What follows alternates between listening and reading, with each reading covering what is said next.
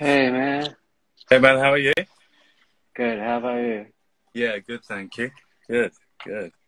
Great to connect. Yeah. Can you hear me well? Yeah. Can you hear me? Yeah, for sure. Amazing, amazing. I'll try and prop my phone up. Appreciate it, man. There we go. So There we how go. how's everything over there? Yeah, everything's good. Busy, as always. My first certification event is this weekend, so lots of filming and stuff being done today, tomorrow, the rest of the week to kind of like nail everything off. But excited for that, and that's kind of been a real focus over the last 3 or 4 months. So it's been real good, been real good. How about yourself? I'm pretty good. Training Good. like rugby players and like soccer players, Yeah, and done some like podcasts with some of the NBA coaches, which is pretty exciting. yeah, that's cool, man. That's cool. Yeah. So I have a great interest in like speed training. Yeah, huh? That's the main reason I reach out to you. And I know you like train a lot of like NFL player, like rugby player, right? Yeah, Also yeah, some speed athletes, right? yeah, yeah. So I love your content on your Instagram, but and also the resource from your link in the bio. hmm But still, can you introduce yourself for the coaches? Yeah. So my name's Sam Portland. I'm a strength and conditioning coach, performance specialist, whatever you want to call me, from just outside London in the UK.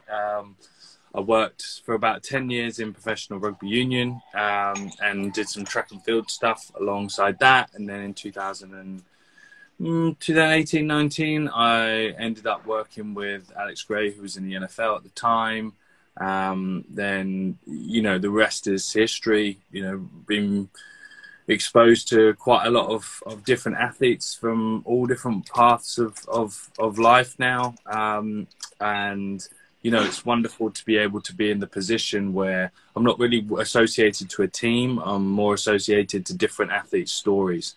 And that's really powerful and something that I really enjoy, because you can work with people on a level and create a lot more depth, not only from like a performance point of view, but just from a personal point of view. You get to spend more time with these people and enjoy and become a real part of their life. And that kind of lends into the work that I do with coaches. So over the last 2 years, I've started and running a successful mentorship group, and that has had 40 coaches all over the world go through a 90-day program and then join what is now the Portland Nation Legacy Coaching Legacy Group, where we help coaches help themselves more. A big part of my education, a big part of my coaching as well, from starting as a personal trainer.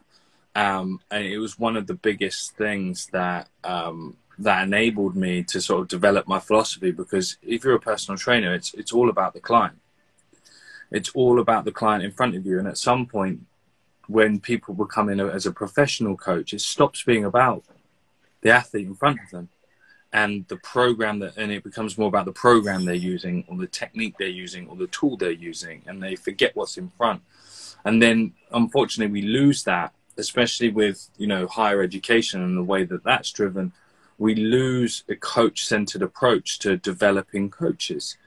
And if you look at a lot of education, I know I'm going on a ramble here, but if you look at a lot of the way education is taught, it's taught from a primary perspective. So it's taught by the person telling their people what to do. And, if you think a master's course is written and delivered by a master's or a researcher. So it's delivered in a way that encourages that thought process, not from a discovery process or from a sound foundational pedagogical experience. So the study of teaching, and anthropology, the study of people. So when you're in that position, for me, I feel so empowered to be able to just intersect and go, what's going on? what's going wrong? How can I help you? And that's kind of the same conversation that I have with athletes as well as coaches. So cool. So, so today I kind of want to be focusing on like speed uh-huh. and Yeah. and at the beginning speed and then multi-directional movement. Yeah. Okay, Yeah, for a sure. little bit, and kind of want to discuss about like muscle slack and hip lock, that kind of stuff. Okay. Okay. Yeah. So Yeah. first thing, I'm kind of like confused about like how heavy should we go on like resistance sprinting. I know the answer is it depends, but is there like a gradual like things like periodization, that kind of stuff? So Yeah. like how heavy we should go on like different time? Mm-hmm. Yeah.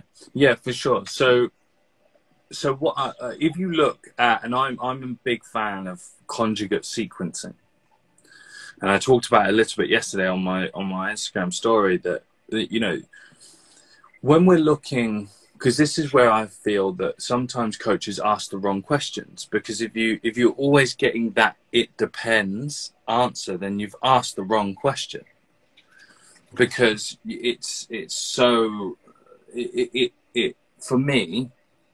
And this is where my thought process goes. It lacks the investigation of the individual that you're working with.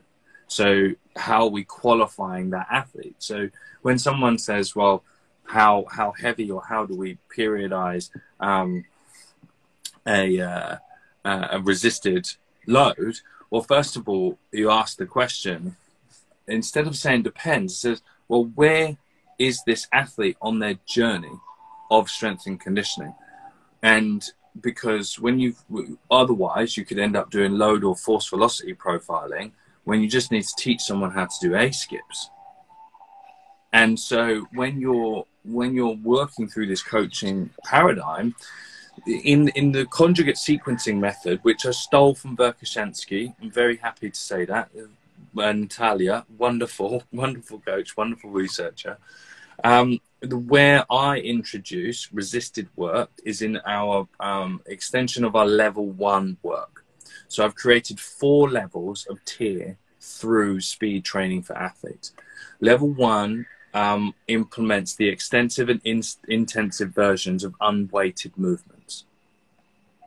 So within that, what we do is we manipulate the ability and the understanding that an athlete and the understanding of the rate of adaptation that motor learning is going to have on the subsequent performance. Because what we're trying to do is close the gap between readily available biomotor and bioenergetic capabilities that are conditioned in the gym.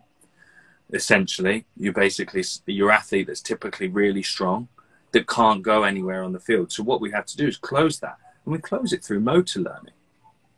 And what you do is within that, you will sequence your movement and sequence your exercise exposure to deliver the adaptation that you need at the time. Not what you think it should be. It's what adaptation do I need. So when I'm talking and periodizing and programming towards resisted work, the first variation would be a heavy resistance. Push, drag, walk, whatever you want it to be. Because what I'm trying to do is determine where the first flaw in bioenergetics is. Because if I've got an athlete that, first of all, this is some of my checklists, can they do a speed warm-up?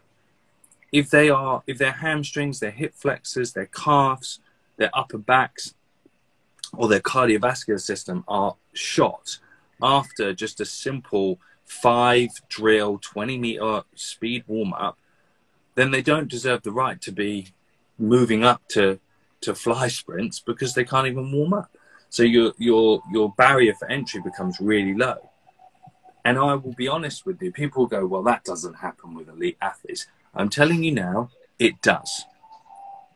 It does. Some of the fastest players that I've worked with lacked the innate physical capacity to perform sprint work. And that is a huge window of acknowledgement for the field. Like, so you're working with rugby players and you're working with different other athletes. That Eric, you can't miss a trick there, because do you know what happens when the guys that I got that were 9.5 meters per second, I built out their physical capacities.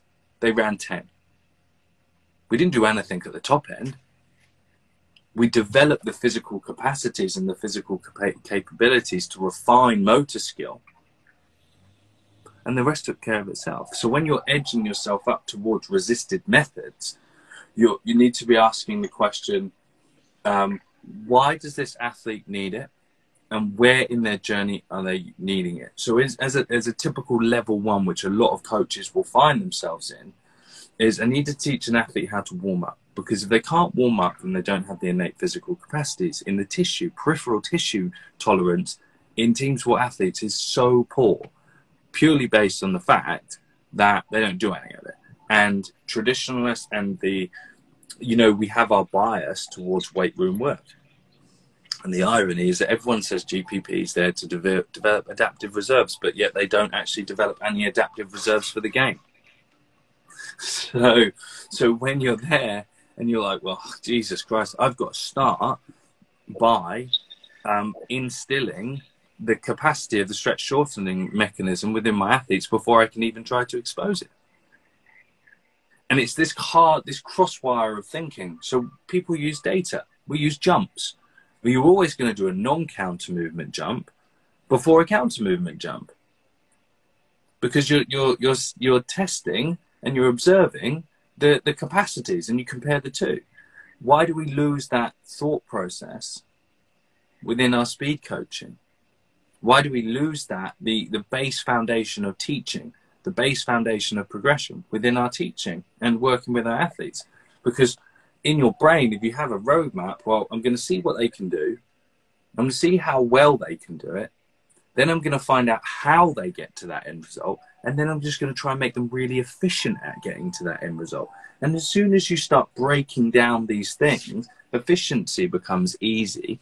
And the rate of change is more linear than stagnating. Because when you get to that, if you find your athletes are plateauing, you've missed something down the curve. So when I'll go right back, like the use of resisted methods in the conjugate sequencing that I use and the conjugate rotation that I will use as well. We do. I look for an athlete who has the ability to warm up, perform, demonstrate physical capacities in our base level 1 literacy drills, and that extends to our wall drills. And if an athlete's doing like a resisted load and smash or a resisted bilateral hip extension, they're doing 10 reps and they're blowing, well, then there's no point being on a resisted sled just yet, because we need to hold that back for our adaptation. I can get them on that, doing those leg exchange work, and then just get them doing some 1 or 2, 3-step pushes out. I don't need to use that resistance just then. Maybe 2 to 3 weeks later, we can start introducing that heavier resisted work, because then that's going to start teaching the strength in the way. And this is where we have that crossover. It's quite funny. This is what gets confusing, because you have someone that maybe you look up to, or a known coach that says, I don't like what Franz Bosch does. And you have another coach that says, oh, I really like what Franz Bosch does. But neither of these people understand how transfer of training exists, or they're too stubborn to admit that everything has its place. So when we have, and it's all the leading indicators, and it's all how you take your athletes on a journey. So if I have someone who's got heavy trap bar deadlift, but can't jump 290 in a broad jump, and can't get a 1.6 10 meter, well, I know that my deficits are not in strength. They're in the application of technique. So then leg exchange and some coordinative strength work is really useful. And it's so funny. I do a lot of kneeling hip projections onto the wall to teach that starting strength and teach that overcoming Newton's first and second law, getting them into acceleration. And it's really funny. Someone messaged me about this, like amazing, and started shitting on Franz Bosch's hang clean and to a step up. It's basically the same. Yeah, it is. It's still quite general, and it's teaching coordinative strength. Do I prefer, and do all my athletes prefer, doing it with a band around their waist? Yes. Because hang cleans are a bit of a nightmare. Olympic lifts are a bit of a nightmare. But if you can do them, then you might as well use them, because it's a nice way of bringing speed into the gym and training for those things into the gym, which a lot of coaches really struggle to do. Cool. So that's kind of like explain why there's a lot of like wall drill in your program. Yeah. And how you basically how you program your athletes for like expose them to like speed training. Mm-hmm. Yeah. And so I use a model that I've created called Learn, Load, and Execute. And it follows it, and there's a couple of layers to this, and it follows cognitive learning, associative learning, and autonomous learning, traditional motor skill acquisition. And what I've done is I've redefined Tudor Bomper's stages of training for sprinting. So learning to sprint, training to sprint, sprinting to compete, and sprinting to win. So what I've done is then I've created categories of qualification and categories of exposure. When you're training to win, what you are doing is all the final nuance. And that's what every coach wants to be doing. Low velocity profiling, force velocity profiling, selling you force profiling courses, giving you, all this fancy stuff. When actually it's like, this dude doesn't even know how to push out of a transition. He can't get into optimal vertical hip displacement by 7 or 8 steps, because that's what you need in a team sport. Optimal hip displacement is in track and field is in 100 yards is relative to where you can keep increasing your max speed. But team sports don't have that. So when we use learn, load, and execute, we expose someone cognitively. So it becomes very constraints led. We're teaching them. And the best place to teach that is in a stable environment with lack of variability. Well, that's a wall drill, or a front-loaded prowler, or a heavy pulley when they get there. Then we load it, so we stress it goes right back to like traditional learning. Motor skills they fail through to physical capacity or technical capacity. And if the technical capacity fails, then it's because they've not learnt and ingrained the myelin that we need. So what gets laid down stays down. That's something I always say to my athletes. Focus on this technique, because what gets laid down stays down, and we've got to undo it if you do it bad. So then it's all frontal brain. It's all cognitive. It's learning. We're loading. And then this is where we use speed gate golf. It's like, right, I just need you to go and run 10 meters in 2 seconds for me and show me that you can do it. And we just rep that cycle over and over and over again. You could do it 1 time in 1 session, or you could do it 8 times in 1 session, because you're constantly pushing and pulling that relationship between technical and physical all the time. And if someone learns to push out of step 1 for the first time, what do you think is going to happen to step 2? It's going to be better. Step 2, do you reckon? Or will they be in the better position to have a better step? They're going to be better at step 2. So what happens if you go right back to physics? This is cool. I like this stuff. So if you go right back to physics, it's momentum conservation. So if they've actually learned for the first time, they've got their first effective push out of step 1, they're going to be carrying more momentum, right, into step 2. Yeah. So if they're carrying more momentum, they've got an increased rate of velocity change, so therefore increased acceleration. So then what do their legs have to do? Just switch. They've got to move faster. Yeah. But what happens if they've not had the ability to lay down that pattern yet? What does that strike look like? Probably go down. Yeah, it's more vertical, or they will over-rotate and tip forward. Yeah. And that's because they're carrying more speed.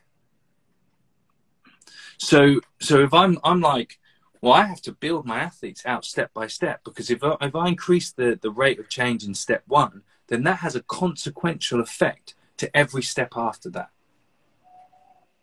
And that's why I just call it the domino principle. And in the certification, we teach it through step by step as well, because the different rules apply in team sport. Because what have we got to deal with? Say in rugby, if you're a 12, an inside centre, right? He comes off the set piece, 10 breaks out, comes off to the line, right? 12, he's got to run hard. He's got to run hard for 3 or 4 steps. So from a depressed but upright position, he has to get length and he has to get up, or she. They have to do all that in like 3 or 4 steps to find the speed that they need. Then they've got to compress, because they've got to compress for 2 things: to take contact or to avoid contact. Yeah. So, but if they've not found it before and then they compress down, they're not going to find that separation afterwards, because the laws of momentum will dictate that their velocity that they're traveling at, they are unable to physically overcome that, to change that displacement to find their speed. So that's why it's so important to teach it step by step, because I need to know my athlete. I put up a video that we did, like a quick lateral escape into a lateral cut. It's like that lateral escape, I need to see as much hip displacement as possible, because I only have 1 step to get it to, then 1 step to put it somewhere else. And that's the real world of team sport speed. It's like, if I can't find as much horizontal and vertical displacement as quick as possible, then you're screwed. Yeah, for sure. No, that's kind of answered the question, all the question I have for the linear speed. Really cool. We just got started, Eric. We just got started. I mean, I love it. So basically, you just did is like prepare your athlete for the first step, then step by step, step by step. Mm-hmm. And skill, then physical, skill, physical, skill, physical. That was cool. And that was cool. Keep balancing it. Keep balancing it. And the one caveat that I would say to this is that people will argue that approach, and it's absolutely fine. They'll argue that approach, and I don't mind that. But what I will say is that, given your time with your athletes and relative to how much running they do in their sport, what is the point in exposing them to the same intensity that they get to their sport if they are underqualified to? What's the point? Yes. There is no point. Is it just because you want to see how fast your athlete can run irrespective of the change that you make? Probably. And then you can post it on Instagram and tell everyone you've got a fast athlete when you've also done nothing to get that. Yeah. Love it. Love it. That was cool. So, I'm gonna stick with like speed. So there's like coaches talk about like muscle slack. Yes. And how is it like different from the traditional way we see in, like, let's say we saw in like performance training or like in speed? How has it changed the way we view performance training? Okay, so I like to be not selectively ignorant, I'm going to say, okay? Because, see, this is the biggest problem that strength and conditioning coaches and performance science can do for itself: to monitor things that are always going to happen. So we can say that when we're in that process of changing the state of the muscle at length, well, it doesn't matter, does it? Because it's we're not in a position to directly measure that when we're coaching on the field. When we have the ability to watch, say, for example, in acceleration, thigh angle change. Well, funnily enough, if a good jumper who's gone through an extensive regime of jumping into extensive is going to be able to have a better intramuscular coordination abilities and acceleration. Just makes sense.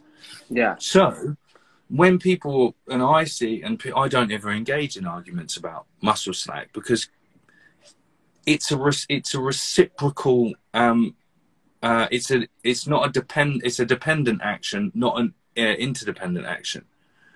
So the rate of which slack change is dependent on so many different variables. Then what's the point in giving yourself a headache? Because I don't know about you, Eric, after you've done coaching, you just want to go home. Yeah. you know? For sure. And so what, like, how would you manipulate it in your training? Were you going to expose the athlete to varying intensities of the stretch shortening cycle? You know, do you know what's hilarious? It's like isometrics for sprinting. Well, amazing, but it's still general. And you get the same tendon adaptation as doing 3 sets of 10. So just do what you like. Yeah, that was cool. Does that make sense? Sure, of course. Cool. And that's kind of like the way I view any, like, not really for speed training, but like for everything I do for my athletes. It's really cool. Because like coaches always, like, they're going to have discussion about like part of the isometric training versus like eccentric training, or everything they do. Or like if there's like research coming out, they're going to have a lot of like discussion about which is better, which is not, or what is the new thing, what is better. But it's like just work with your athlete right now and see whatever works. Yeah, 100%. And that's part of I'm dyslexic. So my reading speed's terrible. I've got short-term memory like a goldfish. But what I do is I understand movement. I look at movement, and I've done the reps. And so whenever I'm looking at something, I go, I'm not quite sure of this. Do you know what? I'll go and pick up a book, and I'll go and have a flip through, and I'll see if I can find the answer to my problem. Because my problems and my investigation starts with the people in front of me, not the other way around. It's like, my book says this, so I need to go and find this. No. True. We're so reflective, and it's the same. The same argument is, I think directly, like, I'm a big fan of myofascia and slings, and I think you can directly influence that in training because it's called movement efficiency. For sure. And so you can directly influence it, but we talk about this in the Legacy Nation. Do not get drawn into topical arguments about coaching in an arena where people go there to do that. It's like, if you don't want to drink alcohol, you're not going to go to a pub. Yeah. You know. Yeah. So and then what does that confound? It compounds all the cultural problems that we have in our industry. When so-and-so says this, because probably he's put a tweet out because someone's argued with him at work about what he's done, or he's seen something he doesn't like, so he then has to go and reinforce his opinion, when maybe both their athletes are slow. Cool. Yeah. That was true. So, that last thing about speed, okay? Yeah. Can you, like, walk us through your, like, if it's for, let's say, rugby player? Yeah. And can you walk us through, let's say, the beginning of let's say it's a 8-week program, or what? How long do you train like rugby player if it's like off season, or they're prepare for the next season? Yeah. Usually, so in England, typically the players will only have 4 or 5 weeks off. Okay. And so within that, they need a couple of weeks to recover. So then I get them for 3 weeks. Okay. And then maybe some periods through pre-season, and I help them manage like all the stuff that we talked about, integrating learning into their training environment. So I'm like, look, for the next month, just go and work on these 3 things before training, because they're going to do X, Y, Z. So I give them an associative experience. So what I'm trying to do when they come through, or if I've got a group, or say like an off season, this is exactly what I'll do in pre-season. Because the only thing is like, what most people forget is that off season should be their relative recovery and adaptive reserve phase into pre-season, so we can get right for the start of season. So what I would look at is I would be saying, well, how much refinement do I need to get out of their motor skill? Like, where's my window of opportunities, my real low hanging fruit? And I'll tell you now, it's not through force profiling, and it's not through load velocity profiling. We don't do any of that because there's no point. We don't have time. So what we do is I can see if someone doesn't have like good enough ankle stiffness just by watching them run. And so like what we do is we will start by like, well, I'm going to pick out 3 things. And for those next 3 weeks, those are the 3 things that we're going to work on. And 9 times out of 10, they're technical. And so what I would do is I would take them. We always start, it doesn't matter who you are, where you come from, you always start with our level 1. Because the reason why it's our level 1 is our lowest intensity, our most simple, our lowest volume, our lowest cost work. And because the most important thing that if an athlete's coming off a season, when you reintroduce them, you need to stage it slowly. And if my athlete is coming through and he can't complete the level 1 work, goes right back to the beginning. If they can't complete the level 1 work, A, they may not be completely recovered from the beginning of the season, from the end of the season. And B, maybe they are missing or had some detraining effects through those specific capacities through the season. So we still have to bring about change in those, or awareness back into those, because the body's really clever. So it will, once it's been exposed to a certain level of stimulus, it will adapt back to that quite quickly. It's called homeostasis. It likes to be there. Otherwise people wouldn't be able to turn around injuries faster and faster and faster. A more higher prepared athlete will recover quicker. Simple. So when we're taking that rugby player through, I'd be looking 1 day focused on pure linear sprinting, pure linear variance. The other day focusing on change of direction. If I got my 2 days with them, it's great. And then on our linear stuff, we do a front end, back end. So our front end is how we're developing our steps of acceleration, and our back end is how we're managing exposure to maximum velocity. And we always start with submaximal, circa max velocity when the time is there, because if I was to ask you the question, would you be 1 rep maxing your athlete in the gym if they were new? No, exactly. So if you think, so you say no to that. Do you agree that maximum velocity sprinting is the most intense thing anyone can do on the planet, apart from getting hit by a car? Yes. If those 2 truths and those 2 beliefs are sound, then we need to work somewhere in between the 2. We need to say, well, if my athlete has a high level of window of opportunity, then I know that if I'm doing 30-meter build-ups, 40-meter build-ups, and I'm accumulating step rates, step counts at 80% max velocity, 85% max velocity with a higher level of technical efficiency, then what are we going to get? Training effect. Because we're putting all our ducks in a row. Mechanically, they look better, so they can try to figure out how to express force faster. If they can do both of those, then the combined load of those 2 is just going to make people faster. So that's kind of on a conceptual level how I would take an athlete through. And you start out at show me how fast you can run, and then it's a bit like, oh, does it really look like that? And then it's, I'm only joking, but then it's the process of how do we take what you can get in 50 meters and get it inside 20, get it inside 30 meters. And that's the challenge that we face all the time. So yeah, that's how I would do it.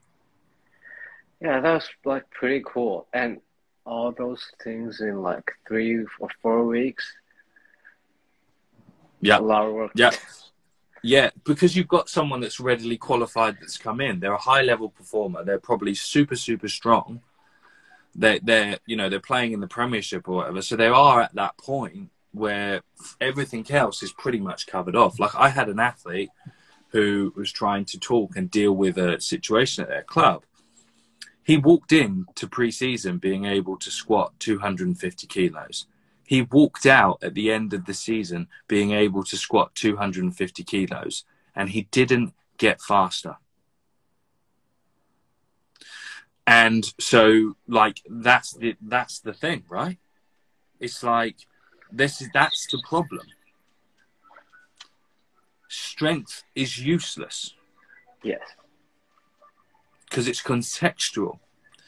Being strong, getting stronger will just make you faster until it stops making you faster. And when you understand your metrics and everything as you're going through that process, like I said to you, here's the easy one. Double bodyweight trap bar deadlift, concentric only, over 290 broad jump, nearly 9.5 meter triple broad jump should get you to a 1.6 in the 1.6 meters, 10 meter. That should get you there. And so if you can get that and you can work on those things, then sweet. Like, I don't know about you, but most of my athletes can double bodyweight trap bar, pick it up and drop it. Well, if they can do that, cheers, mate. Let's focus on the stuff that matters. True. That was true. Cool. You know? So, yeah. Love it. Love the way you explain, like, speed training. So, thank you. So much for linear speed. Mm-hmm. How about, like, multi-directional movement? I know post a lot of things about movement. I know love movement. So, how to train, like, multi-directional movement? How to categorize the movement? Yeah. So let's see if we can do this in 5 minutes, because that's when I've got to go. So, okay. It's all good, man. So, but we'll do this in 5 minutes because it's really simple. First and foremost, all multi-directional movement is the same as acceleration. It's just sideways. First rule. That's the simple one. Okay. So when you're looking at some of the fundamental relationships of it, you've got a shuffle, you've got an open step, you've got a crossover, and you've got all of those with different entry and exit speeds. Okay, so when you're thinking about go far end, it's perception action. See what's in front of you, choose the right skill, hopefully get the right outcome. Okay, so we can really make this super simple and really, really easy to understand. Because you know what? If your athlete can create the leg exchange patterns that we need in acceleration, and he can't do them sideways, then that's all you need to be working on. Because it goes back to the first point. Why if my athlete only gets 3 20-minute sessions with me a week, why am I doing what they're doing in a game anyway? Why am I doing that with them? What I need to be doing is developing those base outputs, because it's skill qualification. So if my athlete can't put 3 or 4 or struggles to go from a kneeling lateral push, and they can't do the reps on those consistently, then that's what I'm going to work on. And every pattern, every lateral movement pattern will start with some form of shuffle. And how we define shuffle is an instantaneous displacement of the hip through any plane. Because if you define it that way, then shuffle, like shuffling, and then you've got jockeying, back pet, like jockeying off. It's all a shuffle, but it's just on different planes and axes of rotation. So a shuffle is always the instantaneous displacement of the center of mass relative to the direction that you want to go. Then it's followed by what I would call is an open step. Now, people think an open step is my front foot turning out. An open step is an opening of the posterior hip. So it'd be the inside hip. So if I can get that hip to pop forward, that's my open, because my groin's open. When my groin opens, my anterior sling's open. When that opens, then I can use the elastic properties that I've got running through my midsection and through like my frontal lines and everything like that to spring that back. So once I open that, and then it puts me into a crossover. So the fundamentals of change of direction come from a shuffle, open step, and a crossover, reinforcing the underpinning rules of acceleration. When you move into deceleration, it's just the opposite of acceleration, because it doesn't have to be that difficult, because physics is really simple. That was cool. That was cool. You finished it in like 3 minutes. I love it, man. So what I'll do, what I'll just say on the top of that is that when you're, so we use, you know, how are you monitoring your outputs? And because I really thank you for inviting me on, and I want you to come away with some simple things that you can do from this, or anyone else that listens to this. It's like you need to be able to create some form of measurement of what you're doing. You need to measure things. So the iometer is number one. If you can understand the change with your eye, then the rest is history, because all you need is the piece of paper that says that that backs it up. Okay? Don't go data front end, go coaching front end. Then because if you can coach, then you can create the associative learning experience with your athlete. Once they go from unconscious, incompetent, you don't know what you don't know, to conscious incompetent, they will run through a brick wall for you, because you've taught them. You've imparted information, you've put them first and their learning experience first. And that will give you the biggest measurable KPI. Then if you're looking for something for change of direction, again, we use a conjugate sequencing method. So rotation, so we avoid accumulation. Okay, that's a huge part of it. So we do, I get a 5x5 box, and I put 3 of them, and they run to one curtain, they run to the next, they run to the next, and we put them through gates, and we time it, and we look at the drop off.